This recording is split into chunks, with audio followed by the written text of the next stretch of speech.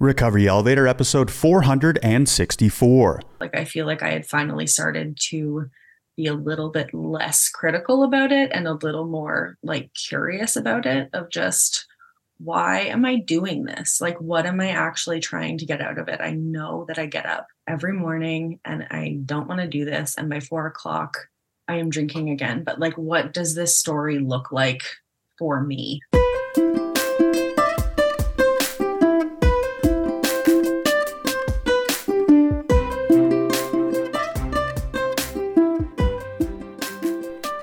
Welcome to the Recovery Elevator Podcast. My name is Paul Churchill, and I'm so excited to have you here.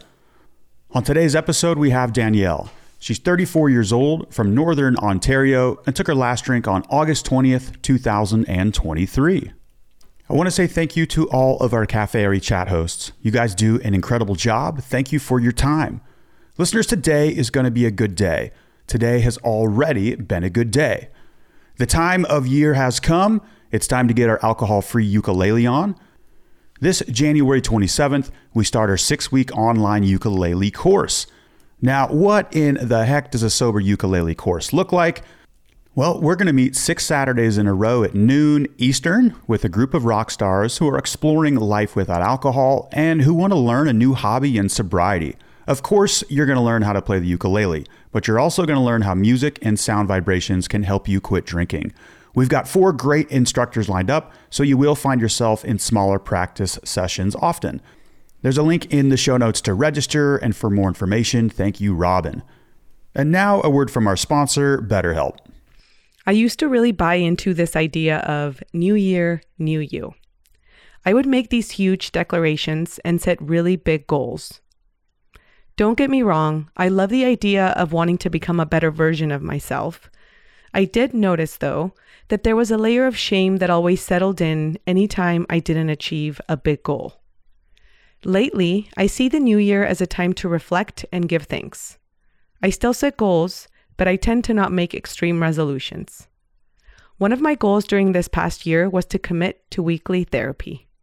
I have been in therapy for years, on and off, taking breaks when life gets busy or whenever I just feel like I'm doing okay. During 2023, I really wanted to stick to weekly therapy as I knew that I was ready to dig into some things that I wanted to work on. Life gets busy, and there were definitely some months when I thought about dropping to monthly sessions. However, I stuck to my goal. If you're thinking of starting therapy, give BetterHelp a try. It's entirely online, designed to be convenient, flexible, and suited to your schedule. Just fill out a brief questionnaire to get matched with a licensed therapist and switch therapist anytime for no additional charge. Celebrate the progress you've already made. Visit betterhelp.com/elevator today to get 10% off your first month. That's BetterHelp, HELP.com/elevator. Okay, let's get started. If you're joining us for the first time or you're new to the podcast, let me get you up to speed. Now, I imagine we had several new listeners last week since it was January 1st, and hopefully our new listeners are still with us. So first off, thank you for listening. Thank you for being here. You, the listener, are a huge part of this alcohol-free movement that is gaining momentum daily across the globe. Every day, month, or year, more and more people are waking up to the idea that alcohol is holding them back in a major way. We live in a half-asleep drunk world, and you are waking up. I am so happy to be on this journey with you. Okay, the Recovery Elevator Podcast. My name is Paul Churchill, and I'm the host of the RE Podcast. Myself and Chris Oyen split the interviews, and I do most of the introductions. The format of this show is we cover a topic relating to sobriety or quitting drinking for 5 to 8 minutes, then we interview someone who has ditched the booze. Guests have months or years away from alcohol, and some have a couple days. We aim for the 50 to 55 minute mark per episode. This podcast comes out Monday mornings, and we have released an episode 464 straight Mondays in a row. Now, this is something I'm very proud of, and we have a fantastic team. We have Chris from North Dakota, who is my co-host. We have our editing ninja, Ty, who is based out of Bozeman, Montana. And then we have Odette, who handles sponsorships, and she's out of San Diego. And then we have Robin, who does the show notes, and she's out of South Carolina. Wow, the internet is a magical thing. And everyone who touches each episode of the RE podcast is also on the sobriety journey. We are walking the walk right here with you. A bit how the Recovery Elevator podcast started. In 2014, I found myself unable to quit drinking. It seemed like an eternity of day ones. Now, I did have some traction with sobriety from 2010 to 2012, but that didn't last as I was doing it alone. Yes, I do think it's possible to quit drinking alone, but it's not sustainable in the long run, and this would be called a dry drunk. It's also incredibly painful and boring. On the flip side, when we quit drinking with others or a community, it can be and is a lot of fun. So in October of 2014, by the grace of the universe, I found myself 2 months away from alcohol when I heard that familiar voice say, "I got this." Now, the last 100 times I told myself, "I got this," in regards to alcohol, the reality was I didn't have shit. The "I got this" voice was always followed by a direct punch to the goat blocks, and each time I drank, I ended up in a worse and worse position. There is a progression to this disease, illness, or whatever you want to call it. I could see on the horizon that if I listened to this "I got this" voice just a couple more times, there's a very good chance I was going to end up dead. So thankfully, in the fall of 2014, there was a bigger voice that said with grace, "Paul, you don't got this. And in fact, we need to do way more." That was the moment when the idea of a podcast came to mind. Why? Who was I kidding? I had zero chance of success if I continued to do this alone. I knew that. So I selfishly started a podcast to create accountability. If others tuned in and benefited from the podcast, then great. I really didn't care if anyone listened because my goal was simple, and that was to stay sober. On top of starting the podcast, I ventured further into AA, I got a sponsor, and I did the steps. Looking back, it was a risky move to start a sobriety podcast so early in my own sobriety. Success rates in this space show I should have crashed and burned in front of an audience.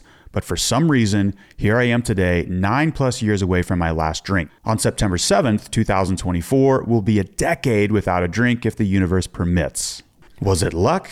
Was it God? Was it the universe? Well, I think it was many things, but here's what helped me stay sober in a major way. When I uploaded the first episode to iTunes, I burned the ships, meaning I got honest with myself first and then other people. When we create this accountability, it always leads to community. It was the listener who helped me stay sober. Thank you so much, and I'm still on this journey. It was also the listener who suggested where we go next with Recovery Elevator. That's how our private community Cafe RE started, from the suggestion of a listener. His name was Robert. So here we are, 464 episodes later, over 11 million downloads. My goodness, the world can and does spin in beautiful directions all the time.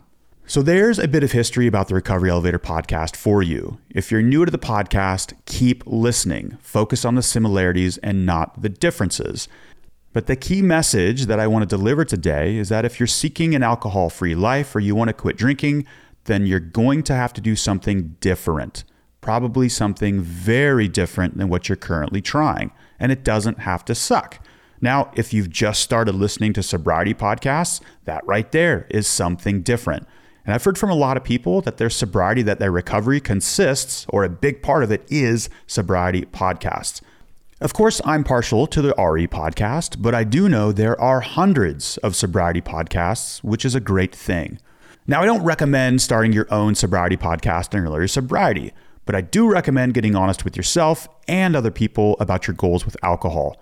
We call this burning the ships at Recovery Elevator. This is such a milestone for the individual seeking sobriety because you'll no longer be doing this alone. Your actions of reaching out for help or at least having an authentic conversation are more in line with how you're biologically built. Humans are social animals that are wired to connect with other humans. You can 100% ditch the booze, and we are here to help. But do yourself a favor. Join Cafe RE. Go to an AA meeting. Check out Smart Recovery. Take a sober ukulele class. Don't do this alone. There are more pathways today than ever, and here at RE, we feel there's no right or wrong way to quit drinking. Listeners, I hope you enjoyed this intro. We've got a great guest lined up, but before that, let's hear from SoberLink. Recovery Elevator listeners, let's talk resolutions. Statistically, only about 10% of people achieve their New Year's goals, while a staggering 80% admit defeat. Why? They lack accountability. After all, how would we really know if you cheated? If you were using SoberLink to maintain sobriety, your support network would know. SoberLink is the only high-tech breathalyzer system that will truly hold you accountable when cravings get a little too loud. Here's why it has our stamp of approval. You'll test at the same time every day, eliminating testing anxiety. Devices have built-in facial recognition, so it knows it's you that's testing. Tamper sensors flag any attempts at trying to beat the system. Friends and family receive instant test results, helping to rebuild trust and prevent relapse.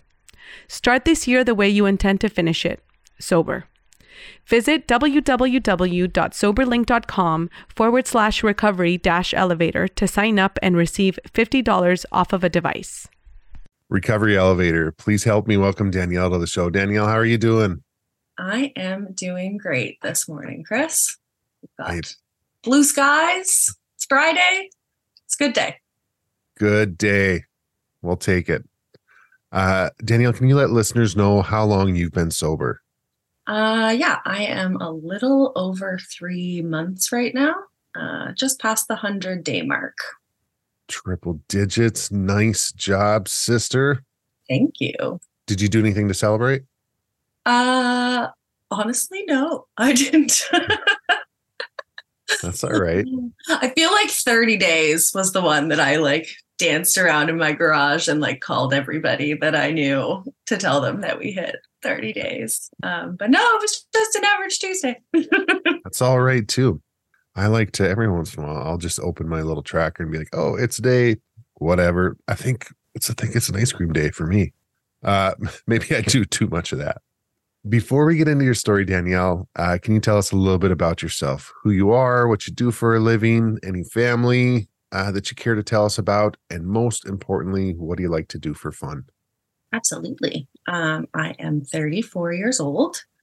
I am married. I don't have any children, but I do have a house full of fur kids. I've got 2 dogs, Hank and Millie, and 2 cats, Hunter and Gonzo. I live in Northern Ontario in Canada, and I am self-employed. I work as a copywriter and website designer. And for fun, I like to spend lots of time outdoors. I live in a pretty beautiful place. It's kind of like cottage country up here. So do a lot of hiking, hanging out outside with the puppies.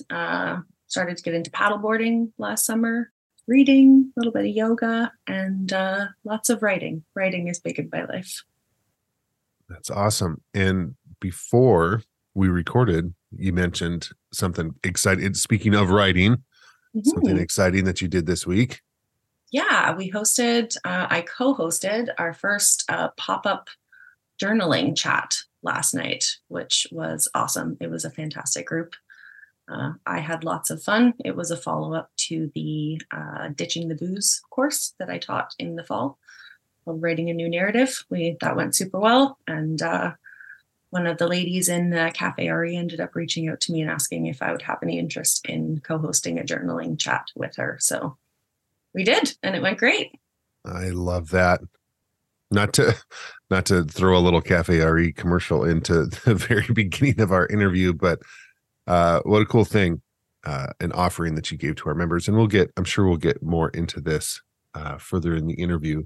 But what a cool thing to be able to have a writer provide this service to our community and help people explore that thing. I know writing has been very impactful in parts of my recovery. So to have someone come alongside the members of our community and walk them through the process, because it can be kind of daunting and overwhelming to start with. So anyway, with all of that, we appreciate you. And I'm glad that you guys had a chance to do a follow-up chat within the community last night. I think that's awesome. Yeah, I think we'll probably do another one at some point. Everybody had a great time. So hopefully we can turn it into a regular thing. Just kind of wanted to see who would come out for the first night to start, but it was good. Very cool. Well, Danielle, with that, let's do what we came here to do and share your story. Kick us off wherever you think is appropriate, whether it's some early exposure to alcohol or your first dabblings, and then we'll walk forward together. Sounds good. Thanks, Chris. Yeah, I started drinking at about the age of 15. I'd say pretty typical experimenting in high school. And I would say that I was a pretty normal drinker through high school and like right up until my mid 20s. I never really felt like I was having as much fun as everyone else, though. Like I couldn't quite let loose in the same way. And I think a lot of that could be attributed to the fact that I was super, super self-conscious and unbeknownst to me, very much like an introvert living in an extrovert world. I really wanted to be part of the crowd, but I think it just kind of exhausted me at the same time. My favorite parts of parties were always when I ended up like deep in conversation with somebody else, like one person, or when a friend or two and I would like take off on an adventure at the end of the party. So I kind of just felt like a bit of a fish out of water in that sense growing up. I leaned really hard into weed when I moved out and went to university. I've always had trouble sleeping from when I was really young and suffered from pretty intense anxiety from a really young age. And it felt at the time that helped with that. So I did become a pretty heavy pot smoker in my late teens and early 20s. Yeah, when you were talking about being like introverted in an extroverted body, I can relate to that. When you were talking about like what you shared, what you enjoyed about parties, same. I like that big group atmosphere, but the meaningful parts were kind of like those one-on-one or small group connections. It's like it felt a little more personal, and maybe it was easier for us to feel seen in those moments. Yeah, for sure. And you kind of end up feeling a little bit weird, I think. Like everybody else seems like they're having such a great time. And you're just like, but I just want to talk with somebody in the corner. Yeah. Yeah. It's kind of interesting to be in that state where I don't know if hyper observational is a word. I don't know. It is today. Where we're scanning, always doing the scanning and trying to figure out what somebody else's experience is and comparing that to our own, to feel like we're not doing it right. Okay, so you get into university, you've kind of modified your usage a little bit, leaning a little more heavily into weed. Up until this point, had there been any consequences or anything, whether it was legal or just social friends noticing or observing anything, or just internally things that you had noticed? Definitely no external consequences at that point, although I would say I was probably lucky, like particularly from the age of like 19 to 21 kind of thing. I was a pretty wild child. I spent 6 months in South America and just kind of let loose as you do at 19 or 20 in South America. So came out of that unscathed. So no, I wouldn't say that at that point there were any like major consequences from the drinking early on. Still felt pretty normal, really. Like I just felt like I was a 21-year-old drinking and partying as you do when you're 19 and 21. Yeah, it's easy to blend in with the group at that. It's a high time for experimentation and dabbling. So yeah, for sure. Well, all right, let's keep going forward from there. What was next? So if I fast forward a little bit, I met my now husband when I was 22. And we moved to Australia to live and work for about 9 months in 2013. Up until this point, I was still pretty much smoking weed every day, but only drinking, again, if I went to a party or went out with my friends. But he was a pretty heavy daily drinker when we got together. And then when we were traveling, I started drinking wine pretty regularly because it was really cheap in Australia. And then when we got home from that trip, we moved in together in early 2014. We became pretty fast friends with our landlords and a bunch of our neighbors on our street that were all about like 20 years older than me. I've always been a bit of an old soul, so we got along pretty well. I also got a job as a journalist, which was really high stress and just really trying to settle into, I guess, what you would consider like a typical adult life, going to work from 9 to 5 and coming home and having a house and rental payments and utilities and all that stuff. I also owned a horse at the time, who I kept at a farm nearby, where I made some really close friends. And before I knew it, my daily routine usually involved going to sit with my neighbor to have a drink right after work. And then I would go to the farm where we'd probably have like a drink or two. We kept like Mike's Hard Lemonade there. And then after I got home, I'd go back to my neighbor's place for another drink or two. So by the time my husband got home from work around 8, I'd be like 5 or 6 drinks deep. And then we'd continue together at home. And I think what I didn't really recognize at the time, or maybe did, but wasn't totally willing to acknowledge, was that while everyone else was kind of like eating dinner and wrapping up for the night, or had at least taken a pause in there at some point to have a meal, I was just kind of jumping from like one environment to the next and continuing drinking, and generally wasn't eating dinner until like 9 p.m. at night. This is really, I think, where I started planning my time around drinking a lot. I got really uncomfortable with the idea of going anywhere that I wasn't going to be able to drink how I wanted to. So I stopped drinking at parties. I would kind of just go and hang out for a bit and then go home afterwards. I stopped kind of going to visit my friends who lived out of town, because I really just wanted to go home so I could like relax and not be in the pressure of a group setting outside of like the safety and comfort of either my neighborhood or my farm life. That's a good indicator of that slippery bastard that is progression, when we don't see it coming. And sometimes even in retrospect, it can be hard to pinpoint that. But when we start to alter our behavior from a quote unquote normal, like, hey, it's a party, we're going to partake, to modifying what we will allow ourselves to do or not do based on the accessibility of alcohol, or our ability to consume it the way that we desire. Yeah, for sure. And I think that's a big shift. And I know I sure as hell didn't see it. I didn't see it coming for me. Like, looking back, it took some digging to become aware of that. But I think that's a big shift, and an indicator that, I don't know, not to diagnose anybody, but an indicator that, hey, this is going to another place. Yeah. And you totally don't always see it in the moment. Like for me, it wasn't, I'm doing this because of drinking. It was just, I didn't want to be doing those things, and I wasn't attributing it to the drinking. It was just, I thought that it was the person that I was at the time.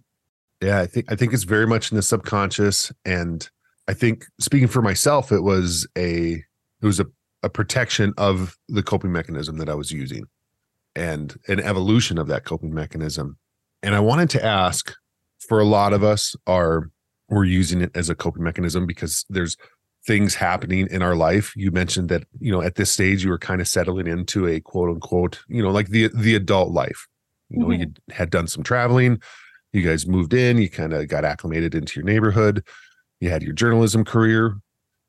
At this stage, were there things that it was clear that like alcohol is helping me deal with these specific things in my life? Or was it just like evolution of a social usage? I would say it was very much evolution of the social aspect of it. It just became such a habit.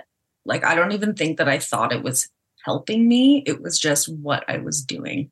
And I don't know if I recognized it or not, but like, again, not even just within the night, if somebody was going to eat a meal, but if I was on my own for whatever reason, I was still going to drink that glass of wine. So if it was helping me in any way, it was just filling the time. Like, I didn't know what to do with myself, really, which I think was a big problem from that time up until like a couple months ago when I quit. I just didn't know what else to do with my time and wasn't comfortable just like sitting in boredom, I guess. Yeah, that hits, that resonates. Yeah. And anxiety, I guess it was anxiety. Like, my anxiety was pretty through the roof at that point. And we were like just so unsettled in that life. But I just don't think I made the tie between the drinking and that it was A, probably causing a lot of the anxiety, and B, just like not helping. Yeah, it's double-edged sword, right? It alleviates it temporarily, then has this fun little way of manifesting a whole shitload more later on. Yeah. Yeah. I think I knew I was drinking too much, but I kind of just like, I wouldn't have considered myself an alcoholic. I wouldn't have considered myself addicted. Everybody around me was drinking, so it seemed pretty normal.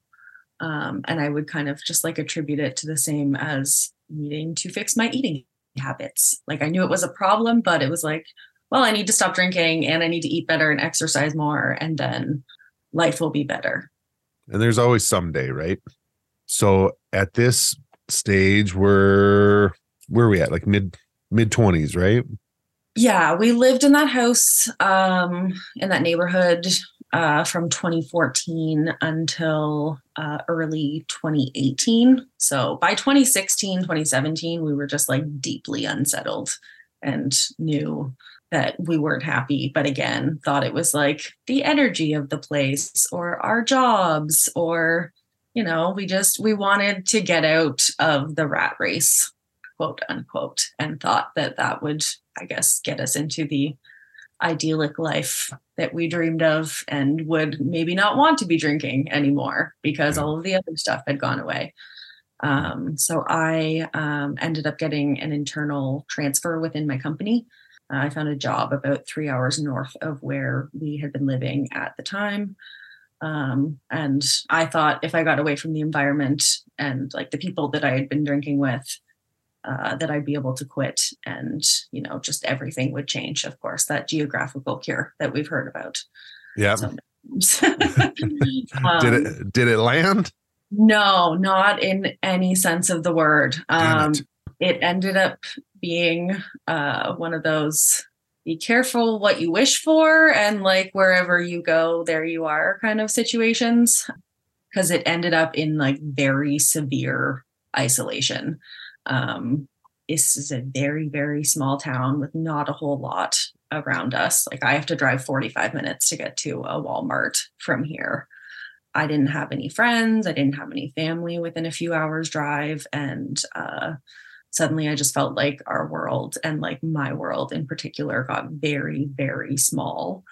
All that I had around me that was familiar was my horse and my dog and my husband and my alcohol. So yeah, the world got pretty small. The office that I was supposed to be working out of also closed a couple weeks after I got the job up here. So I ended up swapping to remote work, which meant that I was home alone all day long until my husband got home. And then at which point, 4:30, we would crack a drink, and then we would continue until like 8:00 when we would eat dinner.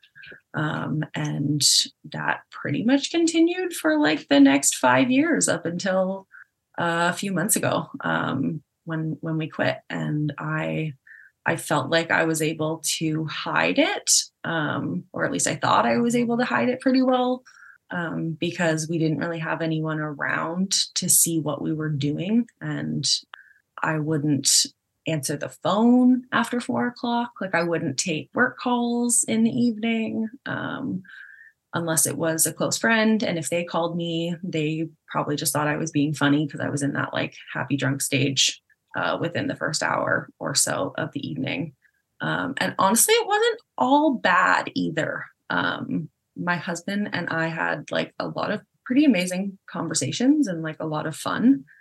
In those times, we got really, really, really close. Like we were really only had each other to lean on. And I was still doing really well professionally, which I think made it even harder to identify it as a problem at the time.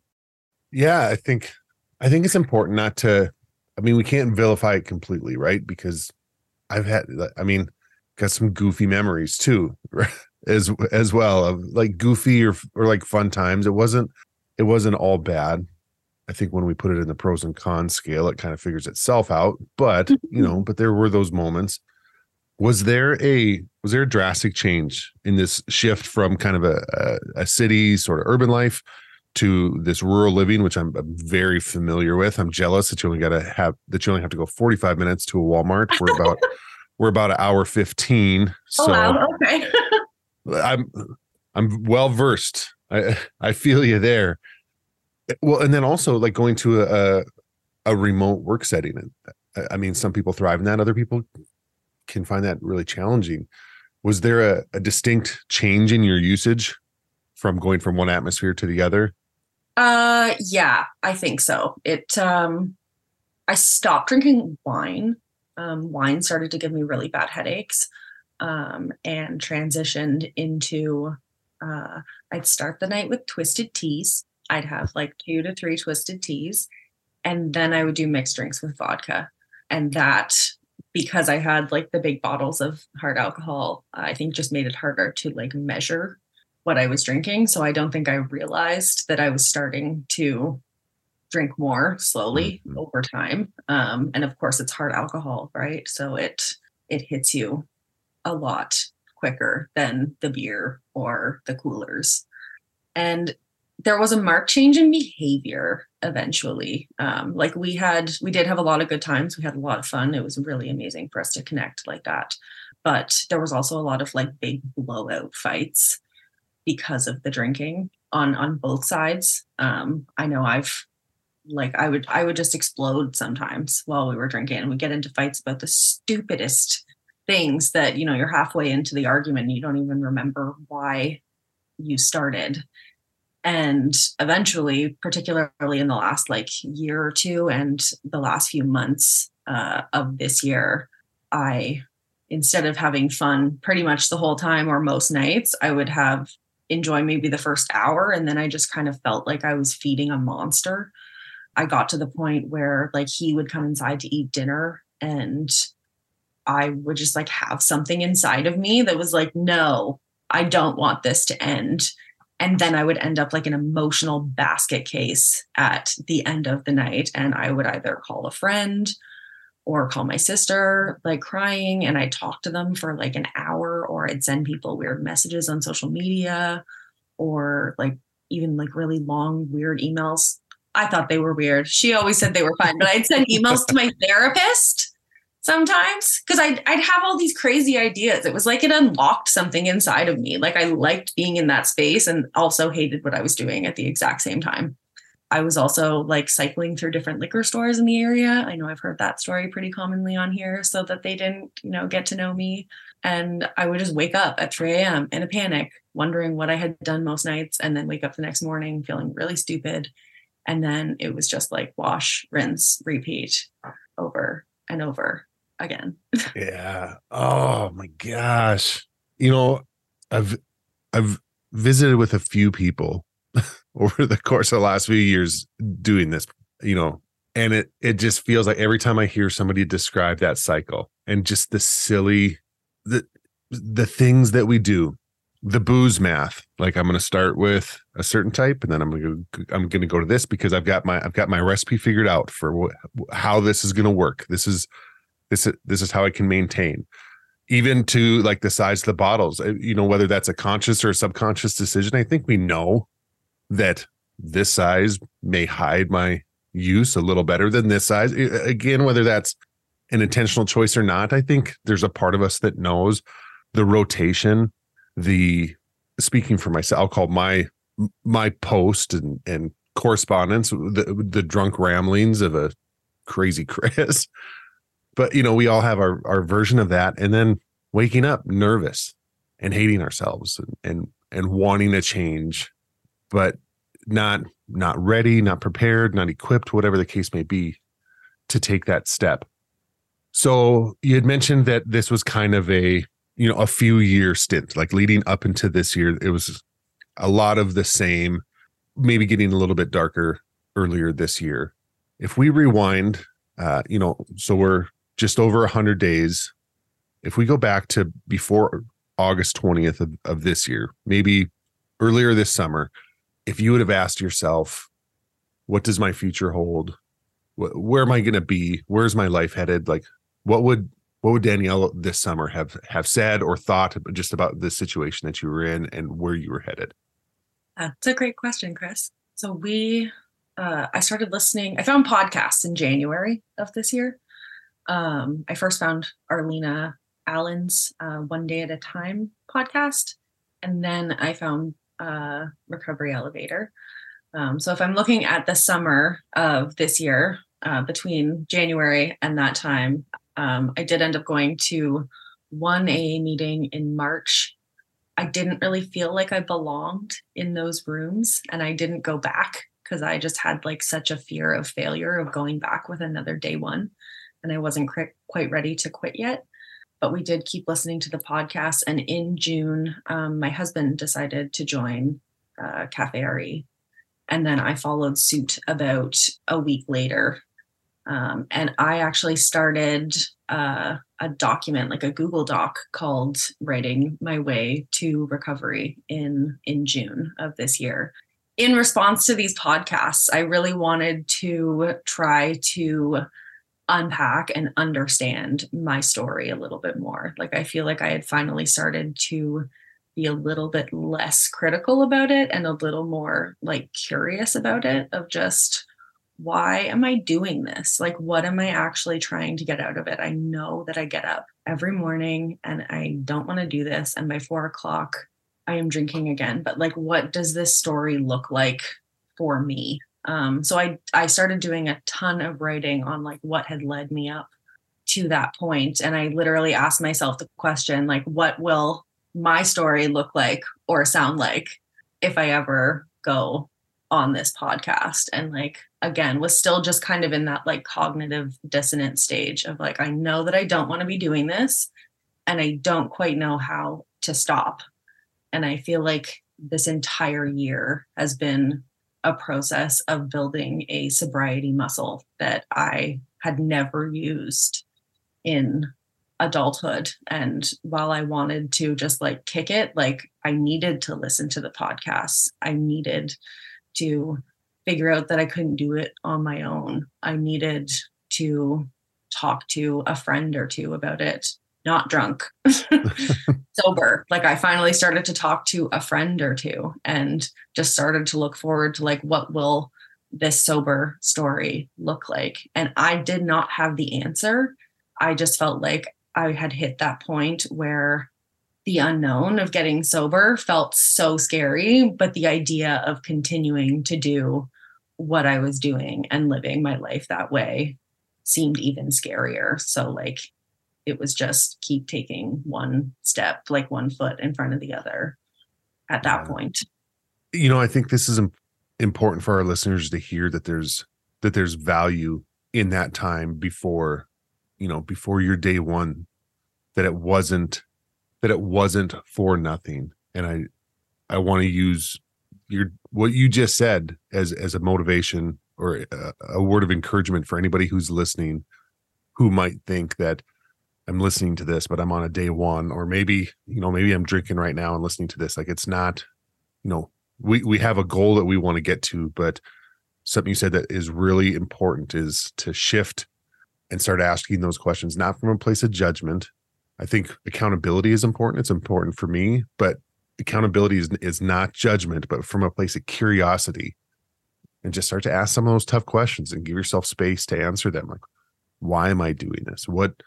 What's motivating me? Is there something I'm trying to silence, something I'm trying to not feel? Is there a hurt that I don't want to deal with? Is it the anxiety? Just get curious.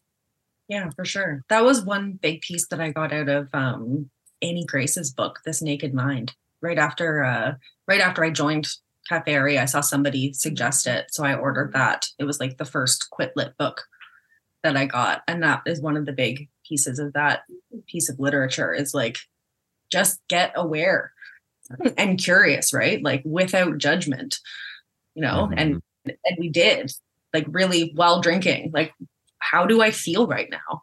Do I feel good? I feel good for the first 45 minutes and then I don't.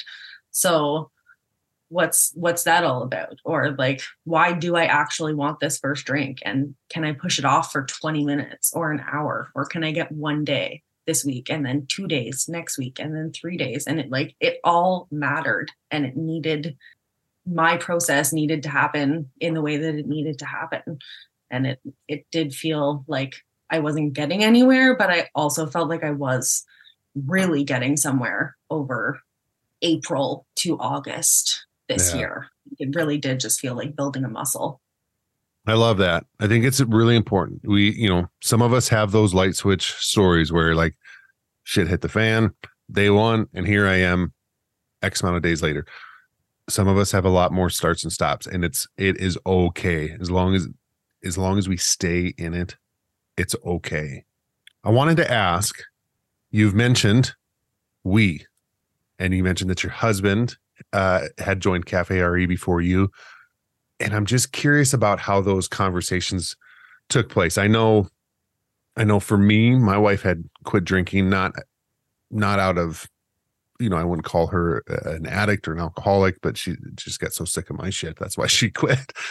But those conversations were incredibly hard. Like, we had a lot of conversations about my drinking, but I did not like to have them because a lot of those same things that you talked about, the fear of failure, the fear that I'm not enough, the fear that I'm not going to be able to do this. I was scared to have any of those conversations.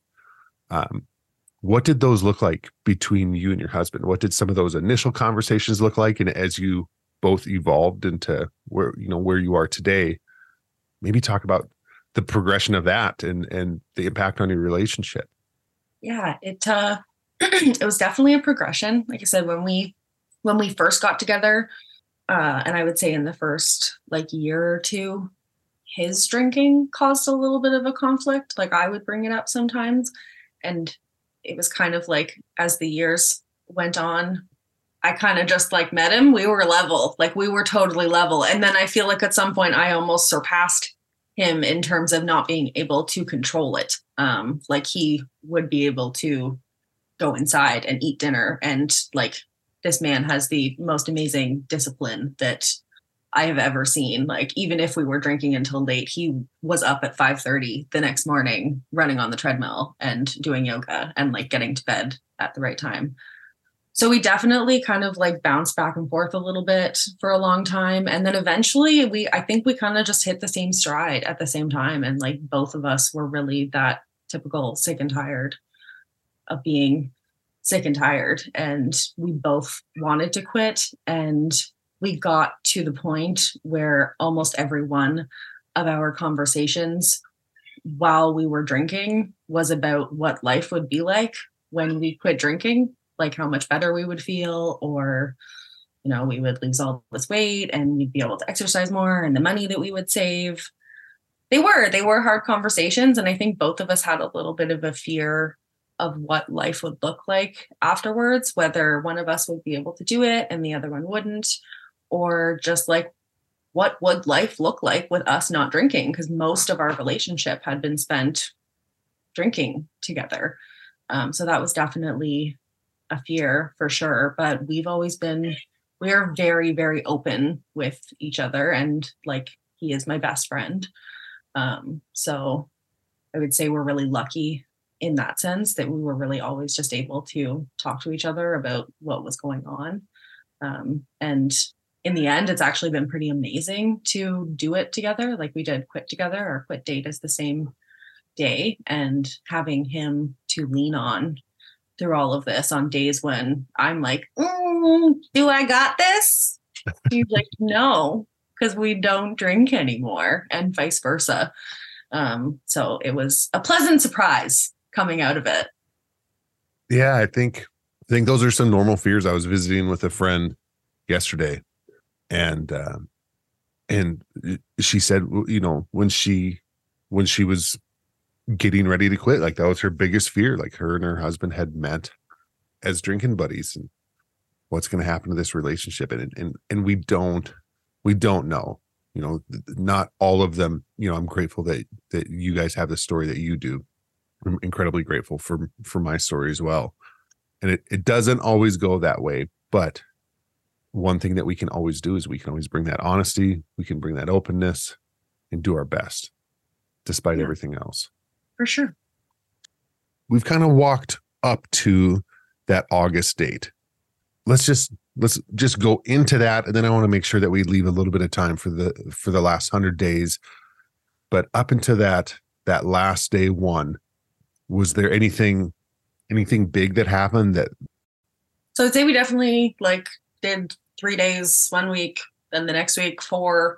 And then I think I actually, I heard one of Paul's intros that was, it was like what the first 7 days would look like, and maybe like a challenge to listeners or something. And he walked through like what you can expect on day 1, day 2, day 3, day 4, up till day 7. And I thought, you know what, maybe we can do this, but let's try 5. Like, let's start on a Monday. If we can make it to Friday, we will drink on the weekend and be very proud of ourselves, and that'll be that. But by the time we made it to 5 days, we were just like so excited that we had made it to 5 days, and we both felt really great. Surprisingly, did not have a ton of like physical withdrawal symptoms, which was a really big fear of mine coming out of it, just like what my body would do. So we ended up making it to day 10. And then on August 20th, I had to put my horse down, which was heartbreaking, to say the least. He had been one of my very best friends. I'd had him since I was 14, so it was like 20 years together. And again, in being so isolated, I spent all of my time outside of work at the farm, like a ton of my time. I would finish working for the day. I would go to the farm, take care of, hang out with my horse and a barn friend or two, and then come home and drink. So being 10 days in, we really didn't have the tools, strength, I guess, built up. We did like go for a walk and try to do other things that day, and then just kind of went, you know what, this is insane. And we drank that night, and that was August 20th. So that was quit day. And it was kind of, I guess, just woke up the next day and was like, boobs is not going to help with this. After having 10 days off and then drinking again, the anxiety was so awful that following day. So really just kind of like grieved the loss of my friend and alcohol simultaneously. So that was that. That was quit day. That's a lot, man. And huge props to you guys for not letting that take you to a spiral. I mean, loss is tough. Loss is tough. I've got a few friends who are horse people, and I mean, like any, not to quantify a horse versus, but I mean, that's a long relationship. That, I mean, they get old. We spend a lot of time with them. You know, to have any relationship go away after that long is devastating. But I give huge props to you guys for not letting that take you to a spiral, and like, what a way to honor yourselves and allow you to process that. And you give yourself the gift. It probably doesn't feel like it or didn't feel like it, but to give yourself the gift of truly experiencing that loss and feeling what you needed to feel. That's really challenging. And I think that's a very brave move. So good for you guys. I think that's really cool. Thank you. Cool. I don't know if cool is the right word, but I think I think you understand the sentiment. I got it. Yeah. All right. So that's, 100 days and change ago. What the hell's been going on since then?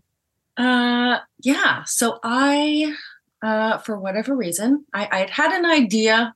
I had already, at this point, I'd been in, the Cafe RE community chats, which had been super helpful to me. I had gotten an accountability partner, which was very helpful. And at some point we were chatting, she mentioned that she was really into journaling and writing.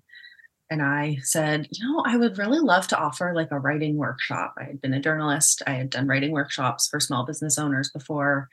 I thought, there's no way I can do it now. I'm like 2 days sober. And then on 3 days sober, I thought, what the heck? Let's see if they've ever thought of offering a writing workshop class of any kind. And it just so happened that Paul was trying to figure out what to do with the fall Ditching the Booze course and asked me if I would like to run a writing course. So we quickly put together a course plan, and I ended up writing a new narrative through the month of October every Monday night.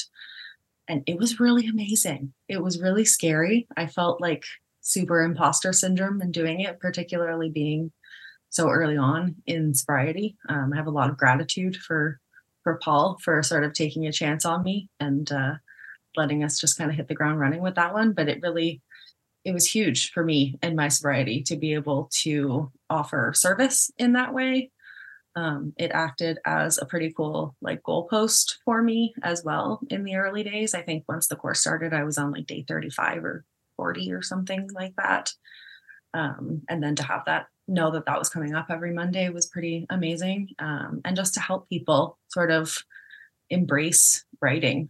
I've journaled since I was a little kid, and it's been huge to me in my growth and just being able to look back at my writing.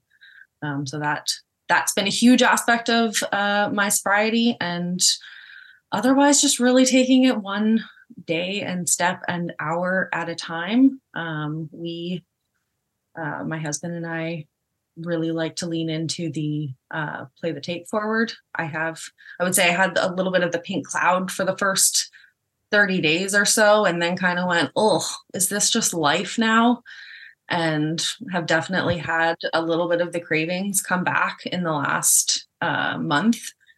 But I heard a really awesome piece of advice on sobriety Instagram account that I follow recently, which is like, don't judge your sobriety based on how you feel in that like witching hour of 4 to 6 p.m. or at night, like judge how you feel in the mornings.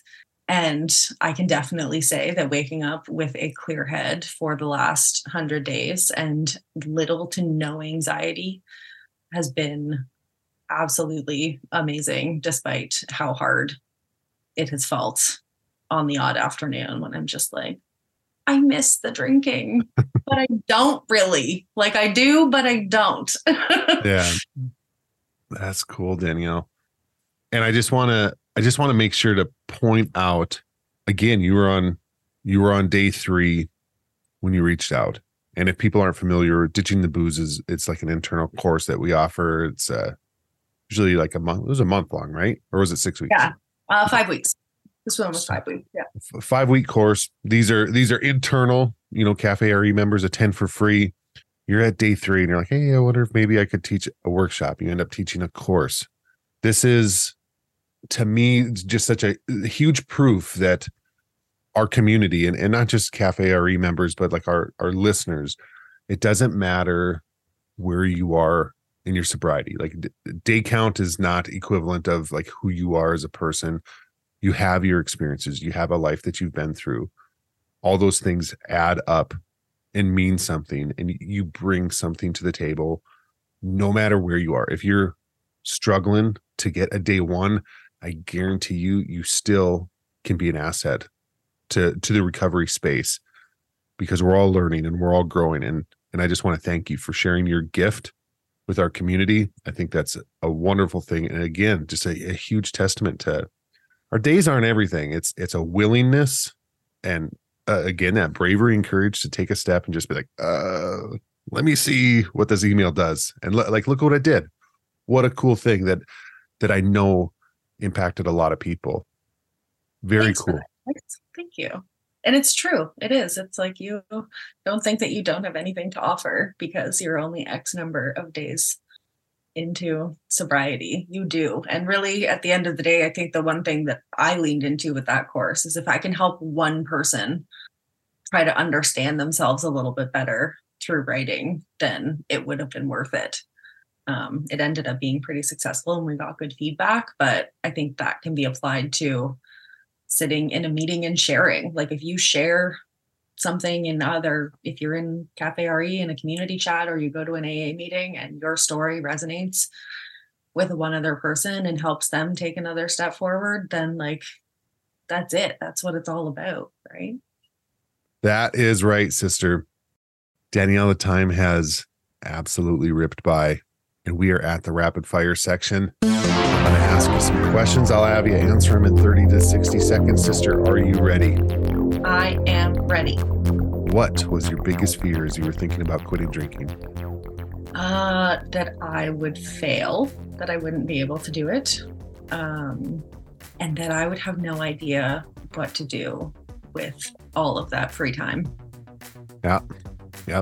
That checks out. What is a positive that you did not expect in your life without alcohol? Definitely the loss of so much of the anxiety. I really had in my head that was just something I had dealt with since I was a little kid, and it was part of me. And I did not understand how much alcohol is like pouring fuel on an anxiety fire. I want to say by day 4, I woke up that morning and was like, everything's so quiet.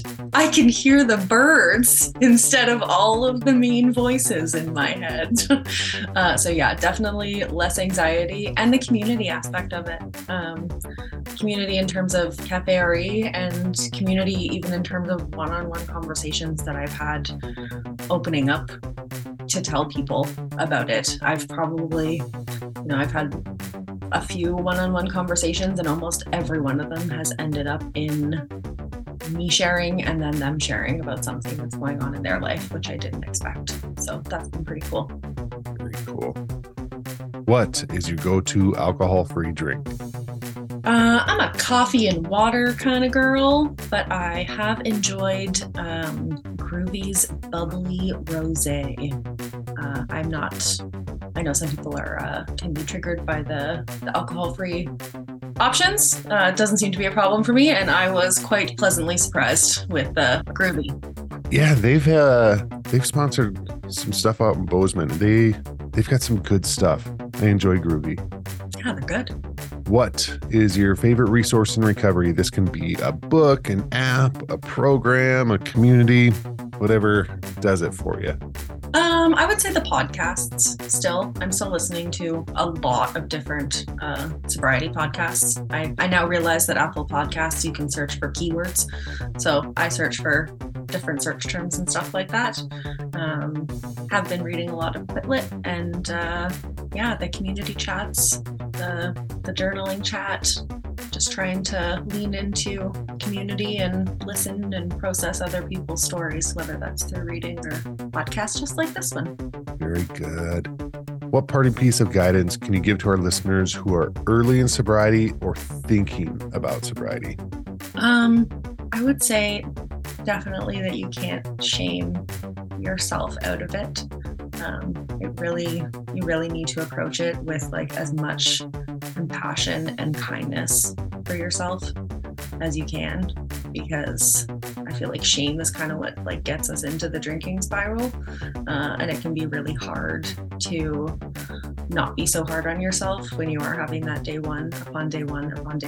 But you really just need to remember that you're doing the best that you can with what you have, and just take those tiny steps of one day at a time. Amen to that. And last, but certainly not least, Danielle, can you give listeners your favorite "you might need to ditch the booze if" line? Sure.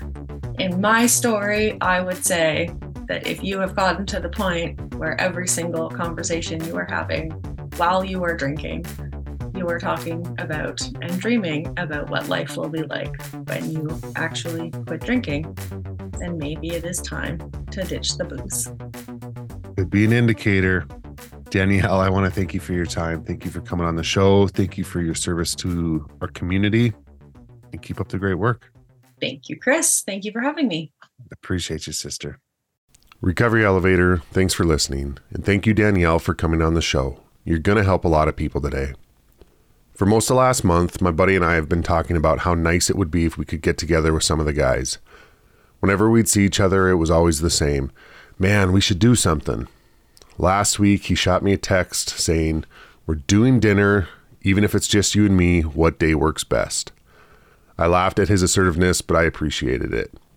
On New Year's Day, we took a trip to town. We're about an hour from the closest city. We drove to 2 different closed stores to try to do some shopping, and to 2 different closed restaurants before we finally settled on a wing joint that was open. It was nice to catch up, not really have an agenda, and just hang out for a few hours. We're both married, both have 2 kids, and both have demanding jobs. Like so many people out there, we've got every excuse in the world to not get together. But it's important that we do. This is one of those friends like I talked about in my intro a few weeks ago. A safe place to talk about what I'm going through, but someone who will also hold me accountable and help me to be a better person. As we're rolling into the new year, maybe you've got some resolutions or goals or intentions that you're working towards. Ask yourself, who's going to support you along the way?